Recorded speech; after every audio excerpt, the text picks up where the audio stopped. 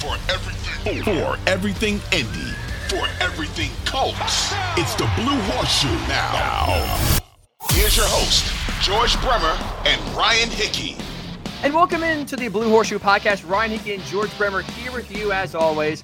It is game week. Colts-Vikings coming up here on Saturday. We will give you our thoughts on that game. We also discuss a potential rumor of a next Colts quarterback. There's some odds out there saying that maybe this quarterback, a big-time name, if he does leave his current team, could end up in Indy next week, or next year, I should say. We'll get to that as well. But we figured, instead of breaking down Colts-Vikings in a game most of you don't care about, let's start looking ahead towards the future. Let's start kind of talking about maybe the Colts actually finding their next long-term quarterback. So we bring on Eric Adam, who does a tremendous job at NFL Media doing not only NFL, but NFL draft stuff as well. So, Eric, we really do appreciate you giving us a few minutes here. Welcome to the Blue Horseshoe Pod. Thank you for having me, and happy early holiday wishes to all you guys and all the listeners out there. Hope you guys will have a safe and fun holiday that, I don't know, maybe includes a few more losses, better draft position, and somehow more cap space. I don't know. I'm just trying to think of what you guys might want for Christmas, you know? I was just going to say, I think if you give Colts fans 4 losses, they'll take that right now. It's like, forget Cole in the stock, and that's like the biggest present you could get outside of a quarterback. If you're going to tank, just tank all the way, right? I mean, they don't half-ass this stuff, right? 4-12-1 sounds a whole lot better than 8-1. That is for sure. That is true. So for Colts fans wanting a quarterback this offseason, a lot of them and all of us have been starving for one for the last few years. Yeah. So the guy, obviously, everyone circles in this draft class coming up is Bryce Young. And so for me being an optimist, Eric, I am still hopeful there's a path for the Colts to get Bryce Young. And that is this. The Texans, being the Texans, maybe find some sort of flaw with Bryce Young. Say, we'll try Will Levis or Anthony Richardson, anyone but Bryce Young. And the Colts maybe, could trade with the Bears if they get the number 2 overall pick, kind of pave a way to get number 2 and get Bryce Young. Sure. Yeah. Is there anything in your mind, kind of early scouting wise from Bryce Young, that would give the Texans pause about maybe skipping over him at number 1, or maybe even gives you pause about him kind of being the best quarterback in this draft class? Yeah, absolutely there is. And I'm consider me a fan. Like I getting to watch him last year during the Heisman campaign, and then this year as well. You see a lot of creativity. He's clearly a thinker. There was a reason why he was, I believe the highest rated quarterback in his recruiting class, or certainly one of the top ones. And, he doesn't really fit the modern mold of quarterback in one sense, which is he's not really a scrambler. Can he do it? Yes. He's excellent at avoiding pressure. And there was a lot of it the last couple of years. That Alabama's offensive line wasn't as good as it has been in the past, but, he doesn't often use it to do more than, say Joe Burrow, or even a little less. But the biggest concern, I think, and they kind of go hand in hand, are the size. I think he's going to measure in around 5'10 and a half, 190 pounds, something like that. That's just a ballpark guess. And if you're not Kyler Murray, you better be Drew Brees, right? So that's kind of the question there. The second issue, again, which is sort of related, is the shoulder issue that he suffered this season and played through, and admirably, kind of holding this team together with his late game brilliance and his processing speed, and being able to make lemonade out of lemons, I should say. But the shoulder does worry me, and if it doesn't pass medical muster, then you have an issue. Then the Texans may veer off of him and say, hey, do we trust a slot receiver sized quarterback to hold up behind a line that gave up 9 sacks in a game this year? I mean, or whatever. I'm not the Colts, but the Texans. So there's questions about him, but I love the way he approaches the game and the way he thinks his way through games. I think the shoulder thing just makes me cringe right away. I hear that attached to a quarterback right now, and I just can't. PTSD, I guess. But I wonder, from my own eyes, I see a little bit of Deshaun Watson when I see Bryce Young. Is that a crazy comparison? As a thrower and a quarterback, absolutely not. I mean, I don't think he's going to be able to scramble the way Deshaun did, obviously in his college career and early in his NFL career. And, but yeah, I mean, I think there's some overlap there. I mean, what always excited me about Watson was that he was willing to take chances, and that the offense that he ran at Clemson, while maybe simplistic in some ways, also kind of played to his strengths. And, he had great talent there, but also, I think we probably, looking back, made a little too much out of his senior season interception total.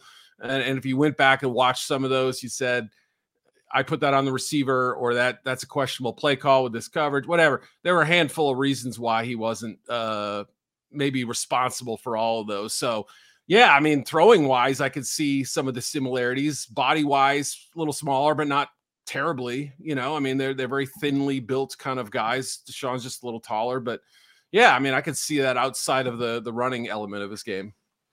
What's your take on CJ Stroud there, Eric? He's, I think, presuming the number 2 guy in this draft class. He struggles sometimes in some of the bigger games. What are your thoughts so far on CJ Stroud? Yeah, he's great if he doesn't have to play in the Northwestern rain game. That was an interesting watch, or wind and whatever they had that day. No, I think CJ is a pocket quarterback who thrives when conditions are, as close to ideal as you can have them. That's my biggest worry for me, is that when things kind of broke down, when there was pressure, when a receiver fell down, when anything kind of went off script, I didn't see the same kind of creativity and sort of think on the fly ability that Young did. And to a lesser degree that Will Levis and Anthony Richardson and some of the other quarterbacks did. But I think some of that can be kind of programmed in a little. It does worry you. It doesn't necessarily have to be an intrinsic trait in a quarterback, but it certainly needs to be developed. And, if you put him with the right kind of offensive mind that asks him to do the things that he's really good at, I think he can be highly successful. The guy that I keep kind of coming back to as a comp is Jared Goff. And look, obviously Goff's sort of been up and down in his career and had some high moments and followed by some low ones. And Sean McVay moved on from him. And, there's some stigma that goes with him. But look at the season he's having. Look from about week, 12 or so last year till now. And you see a good quarterback, a functional guy who, throws with rhythm, throws with timing, puts the ball largely where it needs to be. When the weapons are not there, is he going to win games for you? Probably not. So that's kind of what I'm left with. And of course, Goff was the number 1 pick. So, would he go there in a redraft? I don't know. I'd have to look, but he leaves me wanting a little bit more. But I also feel like the floor is relatively high for Stroud. I don't know that he'll be a colossal flop. I just think that he may not be a superstar. That's, I guess, how I look at it right now. Yeah, I tend to agree. I think that I guess the thing here in Indy is he'd have perfect weather conditions at least half the year. So there'd be one bonus for him. Will Levis, it seems like he's kind of on the rise. You just hear his name a lot these days. What do you think about him, and how much do you factor in kind of raising a program like Kentucky that he's been a part of? Yeah, and I mean, I really appreciate what Stoops has done there, and the kind of offense they've built there, and obviously heavy use of the run game. They've had big functional run blocking offensive linemen there, multiple runners, some talent at receiver, but it's a lot of it is sort of scheme driven and quarterback driven too. I mean, Levis was asked to do a lot, some of the things that he wasn't ever asked to do in his brief time at Penn State.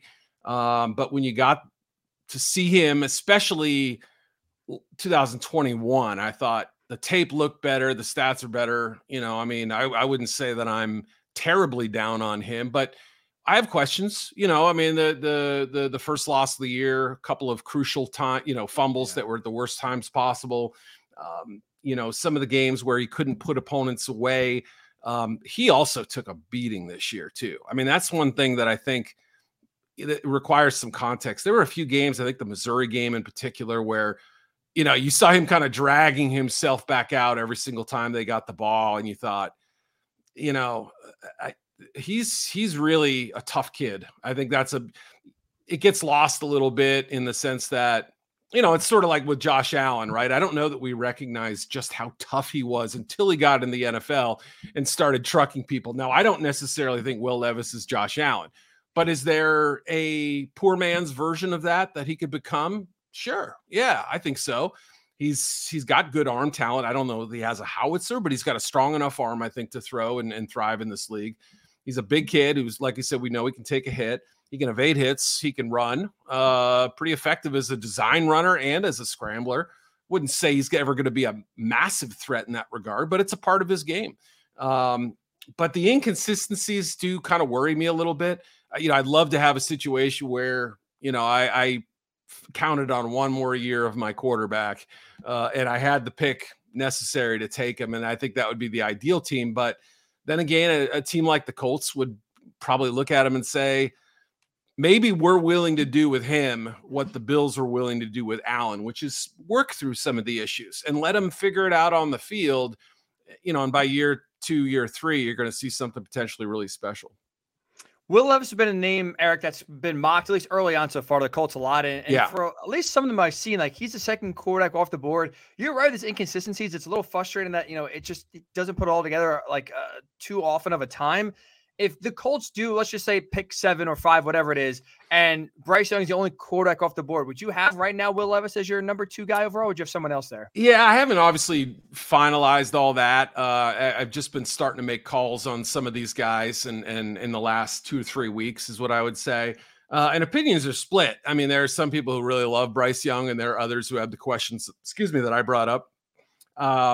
There are some people who think Levis is the best quarterback in this draft.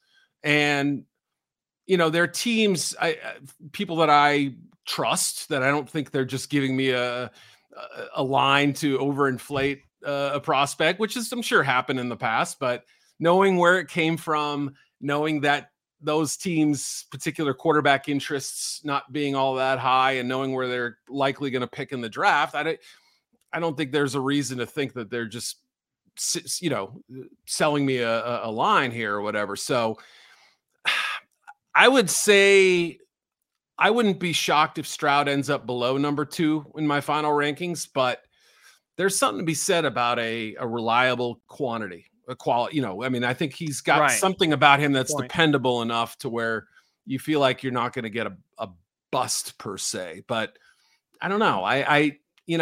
Anthony Richardson really is the wild card here, because he's screams first round traits, but you're going to have to live with some misfired passes and some stuff that he's going to have to grow with on the fly, I think. I was going to ask about Richardson because I know, he is the wild card, but there's another name that hasn't yet declared for the draft is kind of, I've heard his name a lot on Twitter lately. Washington State's quarterback Cameron Ward. Yeah. What do you know about him, and where do you think he would fall if he does decide to go pro? Yeah, I love the story. I mean, came from Incarnate Word and, Washington State. We've had a few quarterbacks there, Luke Falk and Gardner Minshew and stuff back in the Leach days. Rest in peace, Mike. But, Ward, obviously in this transfer portal era, I think has really helped himself by getting to move to a bigger stage. And he's had some impressive games this year. I mean, again, toolsy, has the athletic ability, can sling it all over the place. It's not a big guy, but there's something there that really is fascinating. He did have the late fumble, I guess, against Washington. I'm trying to remember the game now, but kind of a thickly built kid. I mean, if you saw him and didn't know what position he played, maybe you'd guess strong safety, weak side linebacker, running back, that kind of, for a college level guy. But so not massive, but thickly built, I think, which is going to help him out. And dual threat guy, I think did enough this year that if he came out, he wouldn't be in a bad position. I'd love to see him go back and potentially work himself. I think he's got one more year, if I'm not mistaken. I could be wrong, but I would say his, you combine what he did at the FCS level and then also what he did this season, still a little bit of an enigma, but somebody that absolutely I'm excited to kind of see on this stage eventually, whether it's this year or next. Going back to Anthony Richardson, Eric, I know it's early. Is it fair to kind of characterize him as maybe the Trey Lance of this draft, where you kind of mentioned like he has some first round traits and you watch him, whether it's his running ability, whether it's just his build, his arm, like there is a lot where it's like, wow, this could be the guy. But also whether it's decision making, whether it's inaccuracy, like it's all or nothing almost, it feels like at times. Is this kind of like a wild card, if you will? You mentioned that word before, where it's like he could be maybe the best quarterback in this draft. He also could be the worst and could be out of league in like 3 years. Is that fair to characterize, like where it's like that big of a gap? Yeah, I think I don't know that I go quite that strong, but yeah, I mean I think it fits into that slot pretty well. I mean, that's a pretty interesting comp. Now, obviously, he's playing in the SEC versus Right. FCS level, but yeah, I know exactly what you're saying. Physically blessed, not a ton of experience, right? I mean, here's a guy I think who's thrown. I don't even think 400 college passes. I don't know what the number is, but it's under that. I believe it's in the 300s or something like that. Yeah, I mean, Lance, you probably can't compare their stats, but they have very similar games in the sense that quality runners who that part of their game, I think, is in great shape right now. The ball security does worry me a little bit with Richardson. I mean, he's thrown a decent number of interceptions and also fumbles as a runner, guy who gets exposed to some hits and things like that. Again, I remember watching the opener against Utah, first class defense, and thinking, wow, sky's the limit. This is exciting. And then the next week he goes head to head against Levis and lays an egg. He didn't play well. There was, you kept waiting for that one big play and so he is streaky. I think he had a bad game the week after that. I forget who they played. Man, I watched the tape too. I got a USF or somebody like that. And then remarkably played better against Tennessee. It's just, it's frustrating a little bit, but at the same time, I 100% can understand why people would be infatuated with him. You just don't build, physical specimens quite like this every day. And, again, even more of an example of what I said with Levis, which is perfect world. If you had somebody who could start now and, kind of ease him in over time. Remember, Jalen Hurts got some series along the way until he took over. It was a week 13 or so, or whatever it was in his rookie year. That might be kind of the path for Richardson, where he gets some exposure in regular season games, plays a ton in the preseason, and then you make a decision late in his rookie year. Hey, do we want to get him out there? So, yeah, he throws it so nicely at times, but also leaves you wanting more, and the turnovers are something that NFL teams are going to harp on. Last one for me, sticking in the SEC. Hendon Hooker obviously was having a breakout season. Then you get the knee injury. I know there's concerns with his age. Yeah. Is he a guy that, what round, I guess, would you feel comfortable taking a risk with him? Yeah. Age, system, which I think helps inflate. Again, I'm not trying to take anything away from him. I just think that, what Heupel's done there has to be factored in, and he's not going to get those kind of free looks all day. And then also the injury on top of it. So those are, three big question marks, but man, the way he played the last 2 years has been pretty unbelievable.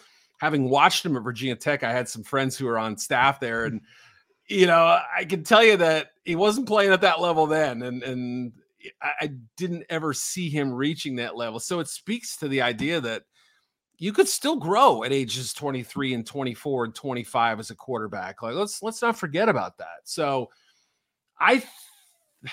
depending if he gets clean medicals, I think day 2 is reasonable for sure. I don't know if it's kind of in that, sort of Desmond Ridder range last year. And last year was a little funky at quarterback, but yeah, I mean, I think that's fair to say that the injury has hurt him. The age was going to be an issue for some teams, and the system kind of at least puts in context what he did. And you may have to question that a little bit, but he threw with confidence, ran when he needed to. I mean, there was just so much to like about his game the last 2 years, really. To finish up, Eric, you mentioned a point that's interesting before about, some of the guys that are pro ready are not pro ready. The Colts are in an interesting spot where Matt Ryan is under contract for next season. So let's say the Colts, if they are to draft a quarterback in the first round, it's not Bryce Young. Is there anyone else you think could step in and be a day one starter? Or for the most part, whoever it is, are they best served sitting behind Matt Ryan and kind of having, at least for the most part of next year, have Matt Ryan kind of run it back and be the starter for the Colts? So you're saying, is there anybody else in this draft class who could? Yes, sorry. Yeah, I just want to make sure you didn't start talking about some free agent or whatever. But no, yeah. I think Colts fans are going to be anxious to see what the plan is at quarterback, right? And let's say they do decide, all right, one more year with Matt, and he'll be ready to hand off to a rookie or something like that. obviously the longer it goes without them drafting one, if they decide round one and they don't have their guy there, round two, they're questioning Hooker. I think Hooker would be a good fit in Indy, but of guys we didn't mention, you'd probably have to go down a little bit farther down the list to the point where I think Colts fans may be saying, what are we doing? Is this just a moratorium in the first 3 rounds on drafting quarterbacks here? Like, can we take one early? Are we allowed to? But yeah, Jake Hayner's a late guy that I like a lot. Yeah. I mean, he was more last year than this year, but still he's undersized, but I like his moxie, and he's a fun story. And there are others obviously, but yeah, it would be tough to get past that point of the guys we just mentioned and feel like you had somebody who was ready to come in as a starter, like Grayson McCall transfers in the portal. There are a few other quarterbacks who are going to run it back next year that could have considered coming out, didn't. But yeah, I think that's probably where we're at. I don't know. I'd have to give it a little more thought, but right now, more of the backup types or longer term development. Eric, we do appreciate the time. It's never too early to talk draft, so this is kind of a perfect primer to kind of get us going here. What is going to be an offseason just filled with questions and concerns and discussions about quarterbacks for the Colts. So thanks so much for kind of kicking it off here on the Blue Horseshoe Pod. Good times are coming. I promise you guys, they will be back. Thank you for having me. It was great. It was a joy. And welcome back into the Blue Horseshoe Pod. Ryan Hickey and George Bremer here with you. Colts fans, you just heard some NFL draft talk. Don't worry, a lot more is coming down the pike. So in what is going to be a very busy offseason with quarterback conversations, with head coach discussions, make sure you're liking and downloading the Blue Horseshoe Pod to make sure you get everything up to date on all things Colts. So we do thank Eric for joining on here, George. And so just to kind of react to quickly what Eric was talking about, I think it's very interesting when you kind of hear like the pool outside of Bryce Young. There's a lot of questions about almost every quarterback out there.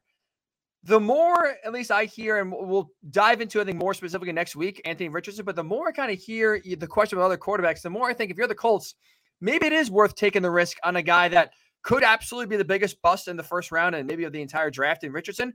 But like I liked his Josh Allen comparison, where it's like a similar size build and kind of similar sized stature, where the games could be similar if Richardson's able to kind of live up to the hype.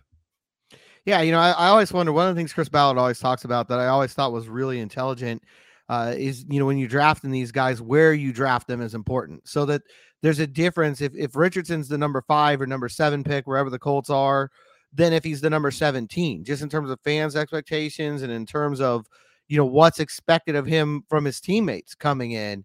And so I think that'll be an interesting calculus in all this too. Do you feel like you can take this guy where the Colts are going to be picking? I almost feel like if they had the season you expected them to have, it might be a better spot to take Anthony Richardson down there towards the end of the first round than now. I'm biased, and I think I'm going to be for a while. I've made that clear at times before, but I'm still on the Hendon Hooker train. I really feel like if you can't get Bryce Young, take a flyer on Hendon Hooker in the second round and see how that works out for you. We talked to that, and I love that plan because in that model, if everything obviously goes according to plan, you should be able to get, whether it's a left tackle, whether it's a receiver, a corner, defensive, like you should be able to get a key piece in that top 7, maybe top 5 pick to address a big time need. And then, like you said, get a quarterback in round 2, maybe with Hendon Hooker, and you kind of are able to maybe address both positions, kind of kill 2 birds with 1 stone there in the first 2 rounds, which would be huge, or first 3 rounds even. We'll see what Hendon Hooker's stock is look like as we get closer to the draft. But I think also another interesting part, whether it's Hendon Hooker, whether it's Will Levis, Anthony Richardson, I think it's pretty obvious. Outside of Bryce Young, if the Colts aren't able to get him, which I'll tell you this, George, I will try my hardest. I'm already tweeting at the Texans on social media. I hope Cal McNair is looking, because that's the one guy who would be able to screw it up and maybe get convinced into another quarterback. But if it's not Bryce Young, I think the Colts are best off next year running back with Matt Ryan and having this quarterback, whoever they draft, not sit the entire year. But I think at least half the season, maybe sit and learn. And there's not, many guys better to learn from them. Matt Ryan has been around the block, as we know, for this will be, I believe, year 16 for him next year. It's good. It's a great learning lesson if that is the plan. Yeah, and I would throw CJ Stroud into that group too. I'm 100% with you. I think anybody outside of Bryce Young probably needs that year to sit. And I think Eric, really backed that up with a lot of what he was saying. I think it'll be really interesting to see how this quarterback class shakes out. Like he was talking about, Levis seems to be the guy that's on the rise. There are some people who think he's the number one guy in this draft. I certainly hope Houston's thinking that way, and I encourage that thought from the Texans. I think Will Levis is definitely the biggest star in this draft. There's no question about it. They absolutely need to go and not pass a guy like that up number one overall. But no, I think outside of Bryce Young, that's why I keep going back to Hooker. If it's not Bryce Young, I think Hendon Hooker fits perfectly what you were talking about. He's not going to be ready anyway, probably till later in the year. Bring him in, let him go through the film, let him watch Matt Ryan, let him come back on his time. And maybe around this time next year, he could get in some short yardage packages, get some looks. And who knows, if the season's gone this way again, maybe he can even take over and start a few games late. But I just, that's sort of where my mind is right now. And I'm sure that'll evolve as we start talking to people and taking a deeper look at this class. Absolutely. And I think it almost, in a way, too, eases the pressure a little bit because, again, you're not throwing them to the fire week one. If you're not ready, like, I'm a firm believer, no matter who you pick, where you pick, if they're not ready to play, you can't just throw them out there and just sink or swim. You got to at least give them a chance to succeed, put them in a position to succeed. And I think that one of the best ways to do that is kind of like I said, easing them in, allowing them to learn from Matt Ryan, maybe avoid one or two rookie bumps in the road by just watching and learning. And look, I mean, I think, at least, I'll speak for myself, I think next year this offensive line will be better. I think whether it's a new coach, whether it's just shaking off a bad year, it happens to, even some of the best players in the NFL. You come back next year, refocus, ready to go. But there's no guarantee. Like, I also don't feel comfortable throwing even Bryce Young week one. I'll put him on the field. I wouldn't feel great about it. I'll say that. Putting him on this offensive line where there's really not a guarantee that this is going to be better. Yeah. So like it is a question mark still. So you sit him. You have Matt Ryan kind of take some lumps, instill some wisdom. I think it could work out to whoever the Colts do draft. It could work to their benefit in the long run, which, again, next year you're not turning around, right? It's not going to be an Andrew Luck when he comes in year one in the playoffs.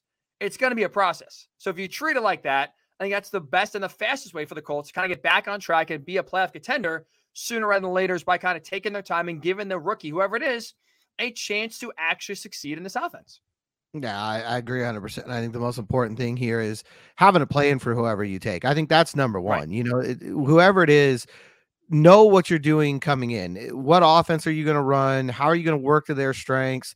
I think that's where people make mistakes. When you just go down the order and you say, okay, this is the third quarterback on the board and we're just going to take him because the first two are gone. You have to have that, not just the conviction, but you have to know what you want to do. Who's coaching him? What are you emphasizing?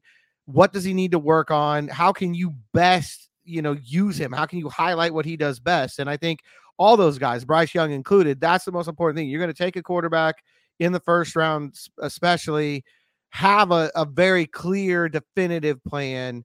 Is he going to start right away? If he's not, what are you working on? And so that when he gets in there, he hits the ground running.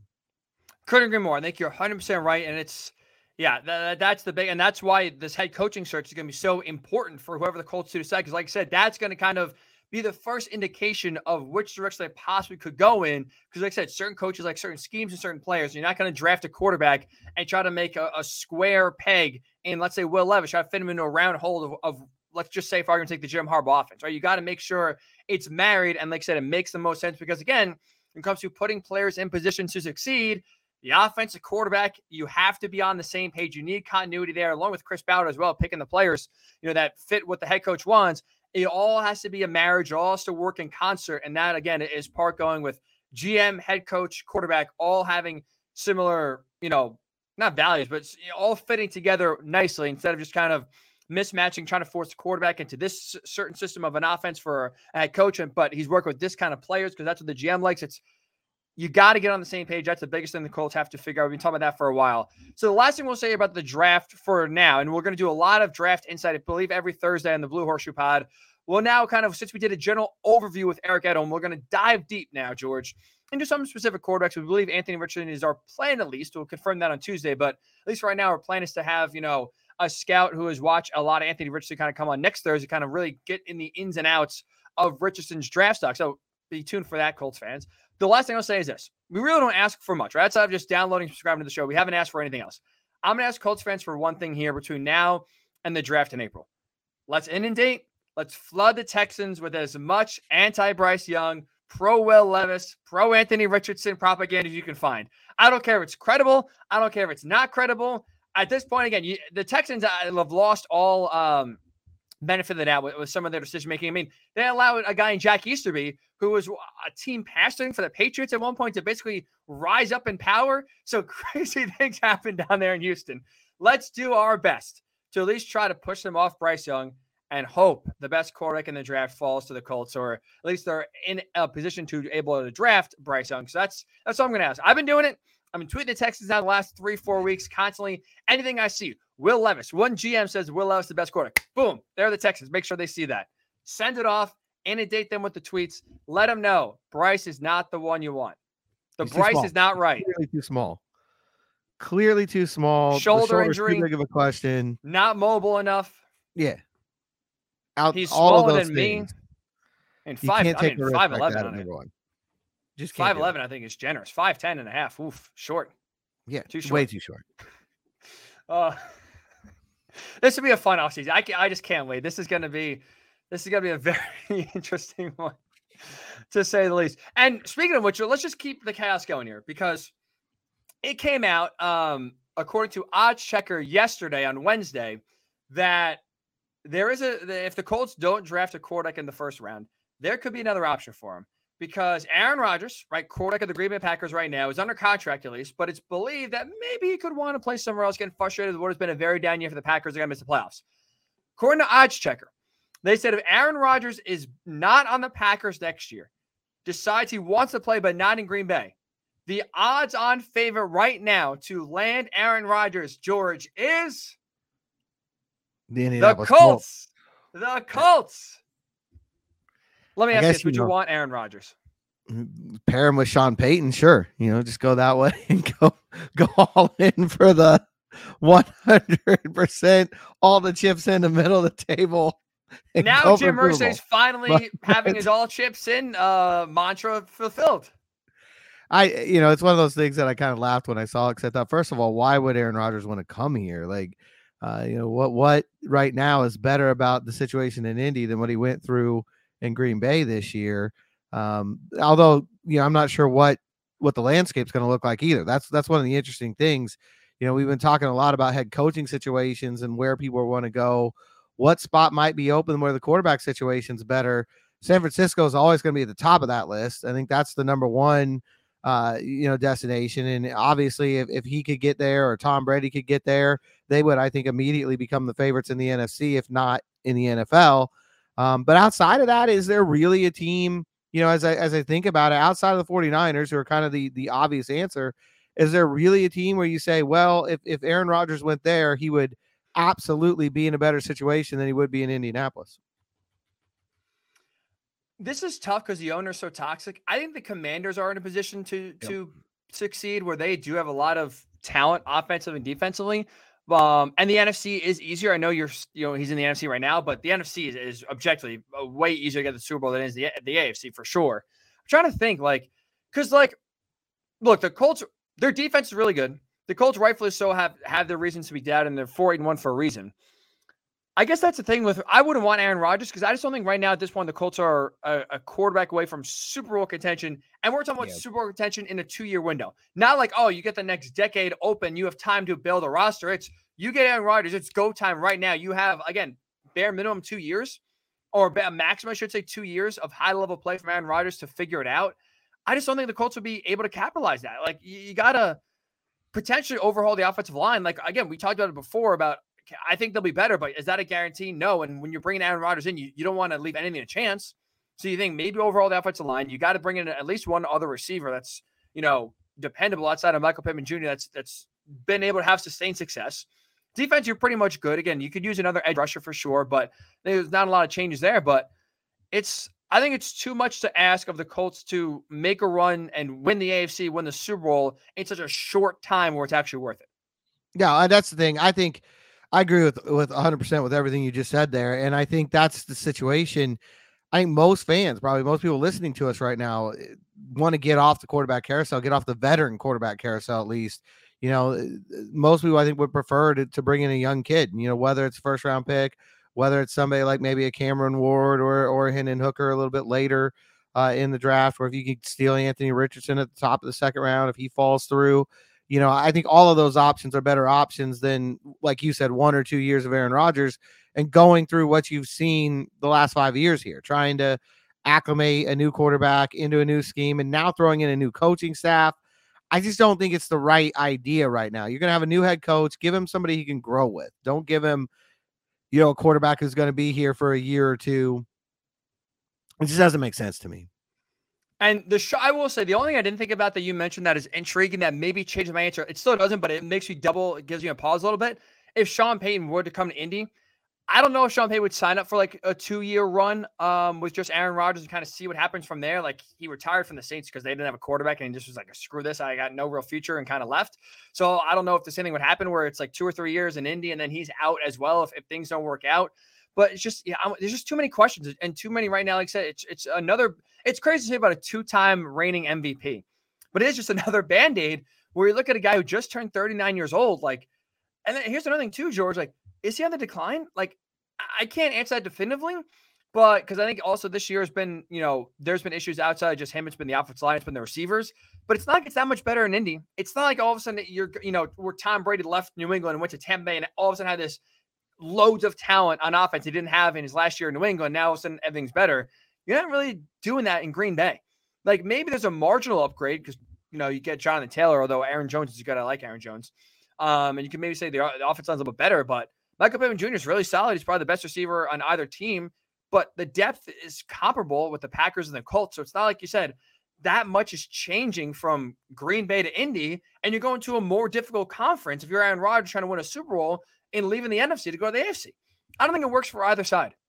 No, it doesn't make sense to me. The only thing he could probably say is his division's more winnable. If Tennessee continues to slide a little bit, you could feel like you'd rather try to beat them than Minnesota right now, maybe.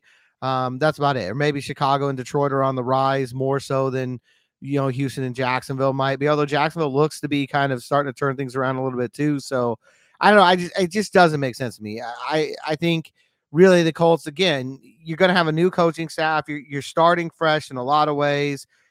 It's the perfect time to bring in a young quarterback into that group and let them grow along with whatever it is you're trying to do for the next era of this franchise.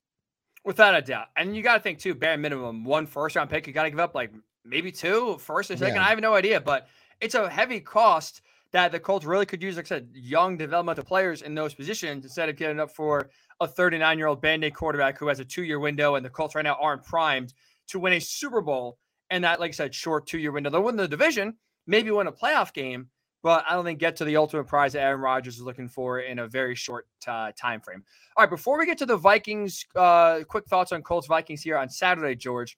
Let's get into some interesting Jim Irsay comments. There's a photo going on social media of him smoking a cigarette on a golf cart at the owners' meetings in Houston earlier this week. I always said looking like a boss. That was not something I was expecting from Jim Irsay. That is for sure. But he also mentioned when it comes to the coaching search that, he's basically going to kind of look everywhere, kind of turn over every single rock, whether he mentioned some college coaches that are nice. He mentioned some unknown coaches. We joked about it on Tuesday, George. Should we start getting those Andrew Luck to the Colts head coach rumors cheering up? Because guess what? That unknown coach, I would say Andrew Luck falls in that bucket.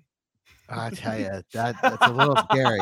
After the whole Jeff Saturday situation, it's a little scary to hear him throwing out unknown coaches, just because it makes you wonder, like Dan Orlovsky on this list, who are his unknown coaches that he's turning to? Philip Rivers, he's got the same experience level now as Jeff Saturday. Is he ready to go? I think he wants to go and coach his sons a little bit longer there in Alabama. But hey, maybe you can convince him to come back. Drew Brees is going to be the interim at Purdue for like 3 weeks. Maybe that's enough for him to be like, you know what? Come on down, Drew. You have no connection to the franchise, but you're our next head coach. More experience than Jeff Saturday as well. So True. I mean, at that point, we'll see. I don't know. That just scared me. I'll be quite honest. When I heard unknown, the college coaches, I mean, everyone's going to take that in one direction pretty obviously. I think everybody knows which college coach this team might be aiming for. But I thought there's maybe some others. Trying to think, I was going to write about that for Thursday edition. So by the time you're listening to this, it should be up at haroldbolton.com. trying to think of some other guys who might fit in the college ranks. And I thought one that came to mind right away was Ryan Day, because we've talked about him a little bit here, a little bit of pressure on him in Columbus right now with back-to-back losses to his big rival. Maybe it's the right time for him to look for an out and go to the NFL. And maybe that's a situation where we've talked before about trading up to that number 2 pick. You have to have conviction with more than one guy. Maybe that's a situation where you tell Ryan Day you're going to trade up to number 2 and you're either getting Bryce Young or you're getting CJ Stroud, who he knows and has a real history with. I don't know. That's one possibility. Another name that came to mind was Dabo Sweeney. Just with things sliding a little bit in Clemson, and maybe, I don't think it's a very good chance, but maybe he's fed up with NIL and some of the things they have to deal with now as college coaches you didn't have to deal with when Trevor Lawrence and Deshaun Watson were dominating for him. Maybe he's a name that would have some interest. I think it's a small percentage, but it's a name that I popped with. And then the wild card for me is Josh Heupel. He hasn't been at Tennessee long, but I think you've got sort of a profile that Lincoln Riley had early in his career, where you've got a guy with an offense that's obviously innovative, that's really taking things by storm. So I think there's little teeny chance there as well. But maybe he's a guy, if you're looking outside the box, and we know Jim Irsay is not afraid to do that you maybe go in the Josh Heupel direction. Here's a thought for you. Now, I will be honest. I'm not the biggest Dabo Sweeney fan. So I'm trying to be objective here. This is going to come off a little biased, but I think I'm being a little bit objective as well. I think he'd be a bigger disaster as head coach than Urban Meyer. And Urban Meyer was a nightmare. That's a guy that I don't think jives in the NFL whatsoever. I think players would roll their eyes at all his sayings. And there's a lot of BS you deal with in college for sure. There's also a lot of BS you deal with in the NFL, and you can't really treat them like babies, like kind of Dabo kind of wants to try to do, kind of controlling. I would be pissed. I'll be honest, if it's Dabo. The one that's interesting, Josh Heupel's interesting, because you know what? When Eric even talked about kind of Hendon Hooker a little bit in the offense, I'm like, would it be the craziest thing in the world if you draft Hendon Hooker and just look for how successful he was in the offense at Tennessee, to bring to the NFL? Like, it'd be interesting. It'd be interesting. I still have Jim Harbaugh number 1, but sort of what the Cardinals tried with the Kyler Murray, Cliff Kingsbury thing. I know Murray didn't play for him, but that Kingsbury wanted him to. He recruited him. I don't know. It would be a very interesting look there. And I think Heupel's a guy that, like I said, I think he's in a situation now where maybe Lincoln Riley was when he first took over at Oklahoma, where there's a lot of people very intrigued by just the new ideas he has, the new thoughts that he has. People, when it was just UCF, you can kind of point at, the level, but now he's done it in the SEC. So no NFL ties. And I think that's, both him and Dabo, that would be a big concern. I think Ryan Day, I want to say, had a cup of coffee as like a quarterbacks coach somewhere, maybe the Jets. Or the Bears. I feel like I got to double check, but I feel like it's, or maybe the Bears are interested in high, I think you're right. He definitely did have like a year or two on an NFL staff. I think you're right about that. So there'd be at least a little bit there. And then obviously Harbaugh, has a really good track record with 49ers. And I think is a guy that if he does make it known that he wants to be back in the NFL, will be highly sought after during this hiring cycle. But it's hard to come up with college names. I mean, that's part of it. Like even Dabo, because I'm with you. I think there's a really good chance he's an Urban Meyer level disaster waiting to happen. It's really hard when you look around. I mean, Matt Campbell's name will probably come up again because it seems to all the time, but he's kind of, I think the bloom's kind of off the rose there a little bit at Iowa State. I mean, maybe a guy like Sonny Dykes at TCU or Mark Stoops at Kentucky, program builder types. I don't know. Like, it's hard for me. It's really hard to come up with candidates from the college ranks right now. One name I would have been intrigued by that I think took himself out of consideration just from the move he made was David Shaw. All right, David Shaw, that's been another guy who's been a popular name thrown around. But I think him retiring from or stepping away from Stanford, I think is an unofficial retirement. The program's backslid the last few years anyway, so it's not like, there's a lot of success to point to in recent time for him to kind of justify being the next head coach. But I do think him kind of stepping away, I think more signals maybe he's a little bit done with coaching. I think maybe if he was to go to the NFL, almost like in a more GM sort of role, because they do bring him on. I think it's NFL. I believe it's NFL Network is the network he's on. Like draft, he's always on TV come draft time. He's always talking about prospects, stuff like that. I could see him kind of coming to the NFL more in that role than a head coach. But that's been a name in recent years, at least, that's always kind of been talked about. And he'd be interesting because he's kind of, I mean, obviously he took over for Jim Harbaugh at Stanford when Harbaugh left to go to the 49ers. But they're kind of like in that CEO role and mode, I think, which could bode well for the NFL. But like I said, I think with him retiring or stepping away from Stanford, resigning is probably the word I should use that's proper here. I think kind of takes him out of at least any sort of coaching in any sort of role in the immediate future. And obviously with the Colts looking for a head coach now, I don't think he's under consideration, but that would be one I would be intrigued by until that move was made. Yeah, no, I always thought about that, especially when Andrew Luck was here, about David Shaw possibly coming in and rejoining him there. I don't know. Like I said, I think that goes, you bringing up that name, I think it just goes to speak to the idea that I just don't see a lot of guys. I mean, not very many college coaches succeed anyway at the NFL level. And the ones that do almost all have some kind of previous NFL experience. Either they played in the NFL, like Mike Vrabel, or they coached on an NFL staff, which he had also done, as a defense coordinator in Houston. It's really hard. I just think it's really tough to find anybody from the college ranks. That's why that comment kind of scared me. I mean, if Irsay's main, and he didn't say that that's his main focus, but if his main focus is college coaches and whatever unknown coaches means, it's just, to me, it's a little bit frightening. That's a good point, because I think we are seeing a separation now in coaching more than ever, where there's not a lot of blending between college and NFL and vice versa. NFL coaches going to college. Like, you don't really see too much where college coaches stay in their lane, NFL coaches stay in their lane, because it is so different. And you've not seen a lot of success stories for the most part of coaches kind of intermingling either way. Like with the latest example, was Matt Rule in Carolina. That was a disaster. I mean, he didn't make, 2.5 years on the job. And that was a guy who built up Temple, who built up Baylor. So had a good record of success in college, could not replicate that in the NFL. I know he's, not a recent NFL head coach, but Herm Edwards went to Arizona State. That was an utter disaster. Lovie Smith at Illinois. That was a disaster. So it's like I think you're right, where outside of Jim Harbaugh, there's Ryan Day, I would definitely be intrigued in. Like, I wouldn't hate it, but I'd have questions. Outside of those two names, like, I don't think there's really a college coach out there, because, like I said, the track record for success from college to NFL with no experience is basically zero. And it's not really a situation where, like I said, there's a lot of candidates that are jumping off the page anyway that have NFL experience. So, like I said, that is concerning, because there's not a lot of guys outside of the top of the Big Ten. No one in college I think you should be looking at right now. I mean, I guess, Lincoln Riley's name was the big hot name for a long time. But he's not leaving USC after 1 year. I can't see that happening. I'd be intrigued, but he's not leaving. Oh, yeah, definitely. I would throw him on there. I just can't see him go, especially with Caleb Williams coming back.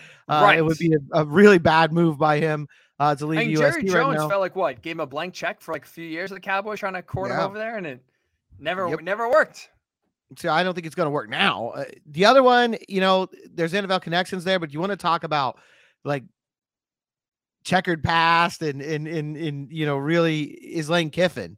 I don't know. He's done well at Mississippi, but he does have NFL experience. But I don't know. That would be I'd like to see. Twitter would be a lot of fun with that move. Our jobs, I think, would be the easiest job in the world, George, because Lane would give us something every single day to react to talk about. It would be a fun 2 years, 3 years. Like he was in Oakland for 1 year. So maybe he learned a little bit and it'll double his time, but I think he found where he belonged in the SEC. That's for sure. Mm-hmm. Holy cow. So Jim Irsay adding a little fuel to the fire here, talking about college coaches, not college coach. College coaches and some unknown coaches. Is there, outside of Andrew Luck, is there anyone else that's unknown that we could actually be like discussing here? Philip Rivers. I mean, that's the only other name that comes to mind. I think of it is you can literally just go through the Colts roster, since 95 when Irsay became the owner and pick a name. I mean, Pierre Garçon, he's an unknown coach, right? I mean, I don't know. It's strange. That one to me really stood out because it makes you wonder what he might be planning. Who might he be looking at? Was it the Browns were rumored to have Condoleezza Rice on their GM list? Is it something like that? I don't know. Is there an Army general out there he's got his eye on? I don't know. Ken Neal Montalola was just let go by Navy. You want to go to the triple option? I kind of do, honestly. I still think That's Ellinger's best pro offense in my mind. You come in there, run the triple option, bring in Coach Ken from Navy. Why not? I'm down with that. You have Jonathan Taylor. You probably need at least one fullback, maybe a few wing backs. You got Michael Pittman Jr., so you can get rid of the other receivers. We could re-sign Paris Campbell. He was running back in high school. He could probably run the wing tee up there. We go. Let it go that way, and off you go, right? Draft another running back at like pick 7. Bijan Robinson from Texas. Just go all in on running backs and offensive linemen, and let's roll. Yeah, Blake Corum's a horseshoe guy, right? I mean, he was true. Giving Thanksgiving dinners out. I mean, he's a horseshoe guy. Just make it all work. There we go. The trip there's the unknown coach, folks. Can Neil Montalola, we're going back to the triple option. He's coming from Navy right to Indy. Oh, this is going to be an interesting few weeks here, George. We got 1 month to go before the chaos starts, but boy, oh boy, it's going to be fun. We just fixed the 2023 Colts right there. It's done. Work's over. Quarterback. We found the quarterback. There's Sam Ehlinger. You found the head coach. You found we're playing to their strengths. Maybe George, you should be the next head coach or the GM. There you go. I've said before, and I'll say it again. I'm ready to cash checks. I want to be one of those like CEO head coaches that I'll just delegate, do no work, none whatsoever. If they win, I'll take all the credit. If they lose, I'll blame all my assistants, and I'll just cash checks. That's my philosophy. That's my vision for the future. Just work on that bonus. Make sure that's all guaranteed, and you are good to go. Mm-hmm. So, Jim, if you want an unknown candidate, George is throwing George. We're on video. George is now wearing a hat right now because his hat is officially in the ring. That's right. It's officially in the ring, and I'm ready. That's my vision for the future right there. I'll take all the credit, none of the blame, and I'll cash the checks. Mr. Ursay, I'm ready to do it. I'm ready. You know, for what you're getting, there's no mystery there with George Bremer as the next head coach of the Colts. That is for sure. All right, so it's been a lot of offseason talk with quarterbacks and head coaches, but we do have a game on Saturday. Set your alarms. Get ready. Don't miss this primetime or standalone game, 1 o'clock, Colts-Vikings. We'll give you a quick breakdown when the Blue Horseshoe Pod does return. And welcome back into the Blue Horseshoe Podcast. Ryan Hickey and George Bremer here with you. It is game week, George. An earlier game this week, a Saturday 1 o'clock Eastern game. Colts traveling up to chilly Minnesota to take on the Vikings here. This is a game, George. It's not going to go exactly with the Cowboys game because I don't think they'll give up 33 points in the fourth quarter for the second week in a row or second game in a row. I do think this is going to play out in a similar fashion where I think they'll keep it close for like 3 quarters. This is a team that's just not going to get blown out at this point. I think they're going to lie down. But also at the same time, I can't sit here and trust them to find a way to win the game, which I haven't really done so at any point this season. I think they'll lose. But I think for 3 quarters, if you're a Vikings fan, you'll be sweating it out. And a Colts fan too, because they don't want them to. No one wants them to win, so you'll be sweating that out as well. Yeah, I think the Vikings and Colts fan interest here is the same way. Both of them are pulling for the same team on Saturday. Nation blessed again with the Colts, so I'm sure the football fans across the country are going to really enjoy that 3rd straight week, and they get one more late Christmas present on the 26th on Monday Night Football. So, hey, soak it up, soak it in, U.S., watching this Indianapolis Colts football George? team. Really quickly, why not just flex Colts Texans week 18? Just put it at Sunday night. Come on. There's no better way to end the season than with the worst matchup of the weekend. Let's just do it. Hey, the way things are headed, that might be Tennessee and Jacksonville. That might be for the division title. It may be an AFC South battle on Sunday Night Football.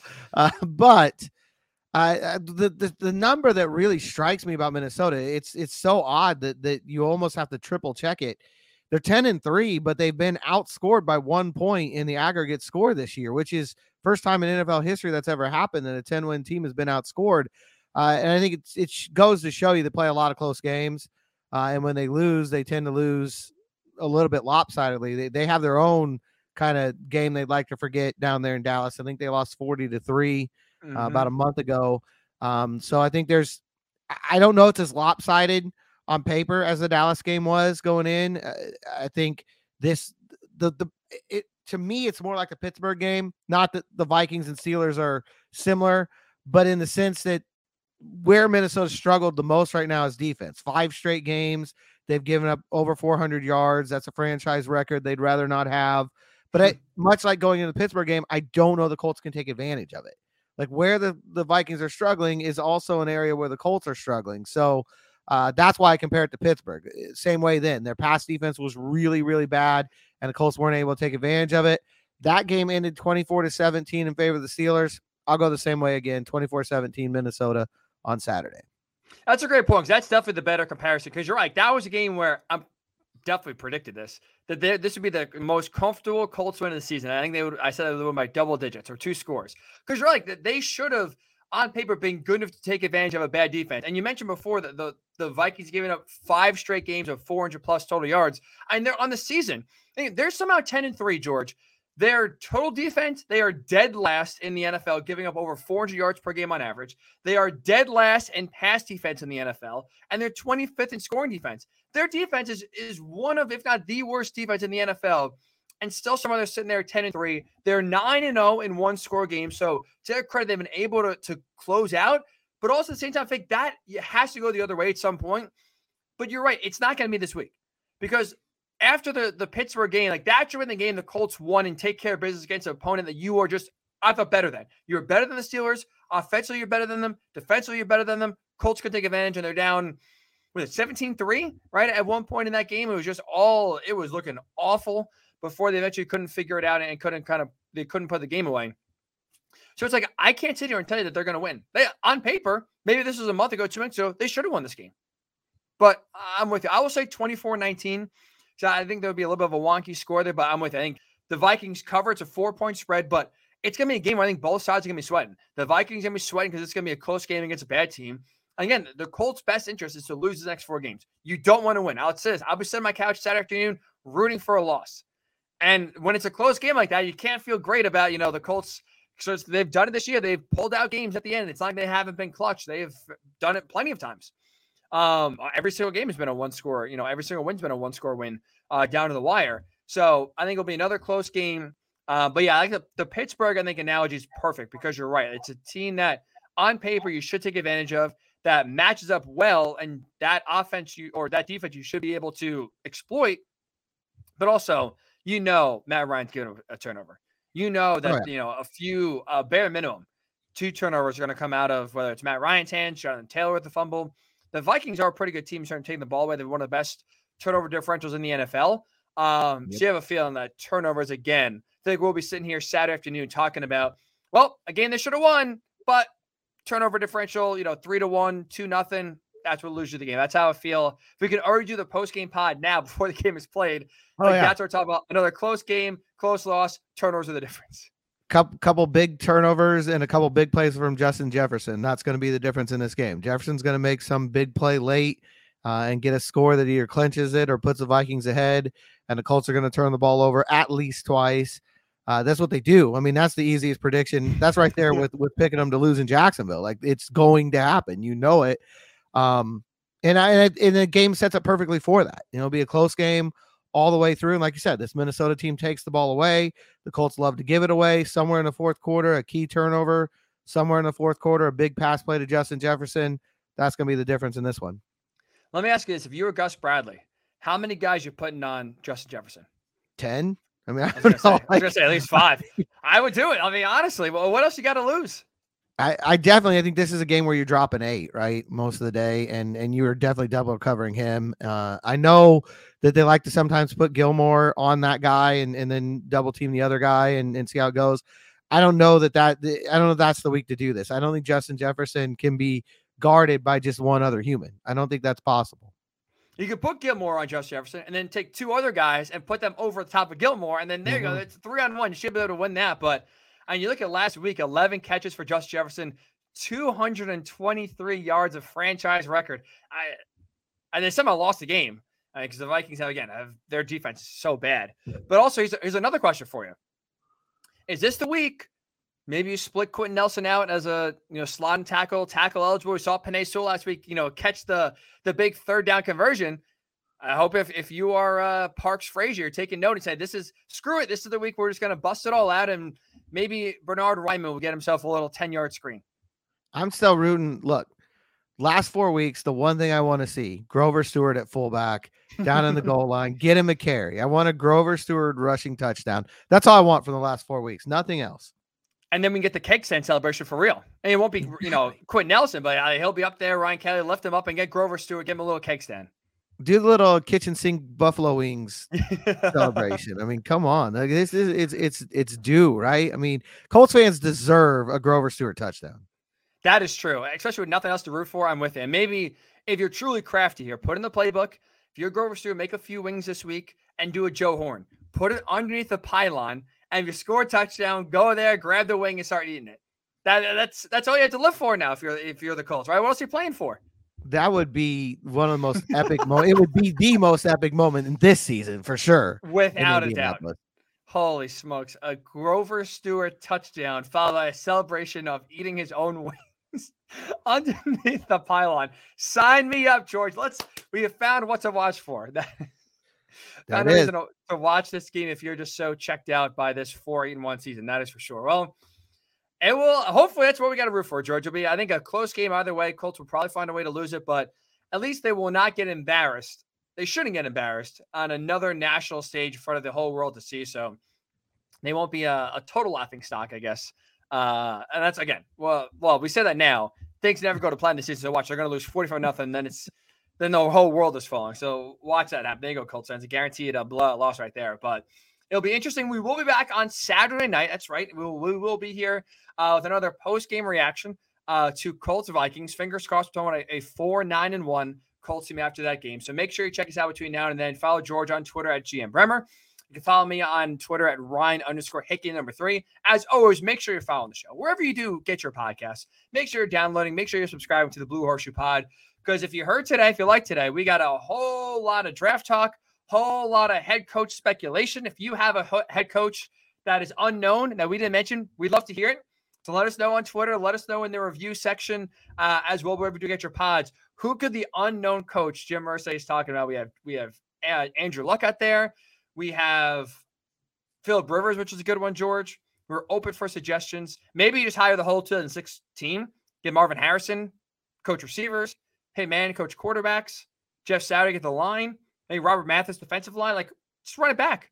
What the hell? Why not? Why not? Can we throw Ted Lasso's name into the mix here? Yes. He's an unknown coach. Jim Irsay, he's not afraid to go out on a limb. That would be. You want to talk about a head coach who has no fear? Ted Lasso. And I don't think we can rule any coach out. With Jeff Saturday getting hired, we cannot sit here and laugh and say, no way Ted Lasso is going to get hired. Even if he's a fictional character, he's in the mix. He'll probably be getting an interview for sure. So let us know your unknown coach for the Colts for 2023. We love to hear the ones, and we'll read them out loud on the next podcast for sure. But enjoy the game on Saturday. We'll talk to you on Saturday night right here on the Blue Horseshoe Pod.